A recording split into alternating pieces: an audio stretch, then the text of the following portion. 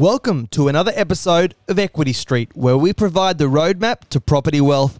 We're answering the questions of real estate investors across the country, and of course, I am joined by one of Australia's leading property experts, Matthew Bauer, to answer your questions. So let's get straight on into it. This question comes from Peter, and he says, the Bank of Mum and Dad has offered to help me as a guarantor. Can you please explain it, Matt? Yeah, absolutely. And look, we're seeing this more frequently in the marketplace over the last 12 months at least.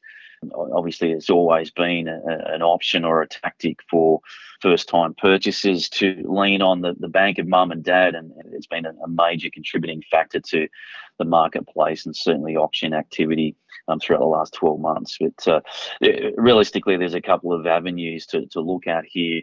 If it is a formal sort of guarantor situation, then ensuring that you understand which banks are more favourable than others in respect of providing that as a guarantor option. But essentially, your mum and dad, in a formalised sense, are providing security against an existing property of theirs to cover your 20% deposit.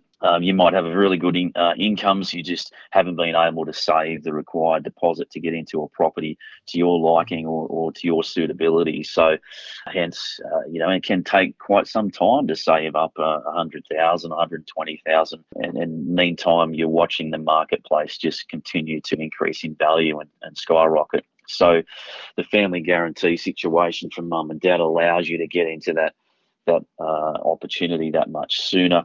And often mum and dad, have paid off their house and can provide you with that limited guarantee for that 20% deposit.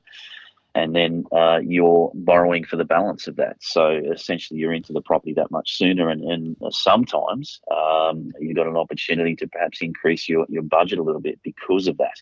And you might combine that with some of your savings that you've got and put together as well. So the other avenue would be a straight out gift or an informal loan from the parents to actually top up your deposit funds to get you into that property as well. So there's a couple of different avenues you can take up there, but obviously from a formalised bank point of view, the parents will provide that limited guarantee to the bank to the equivalent of, I guess, the deposit plus purchase costs involved for that particular property. And so how does it work when, say mum and dad want to get released from the mortgage, or Peter might want to say, okay, thanks, mum and dad, but time for you guys to hop off the mortgage.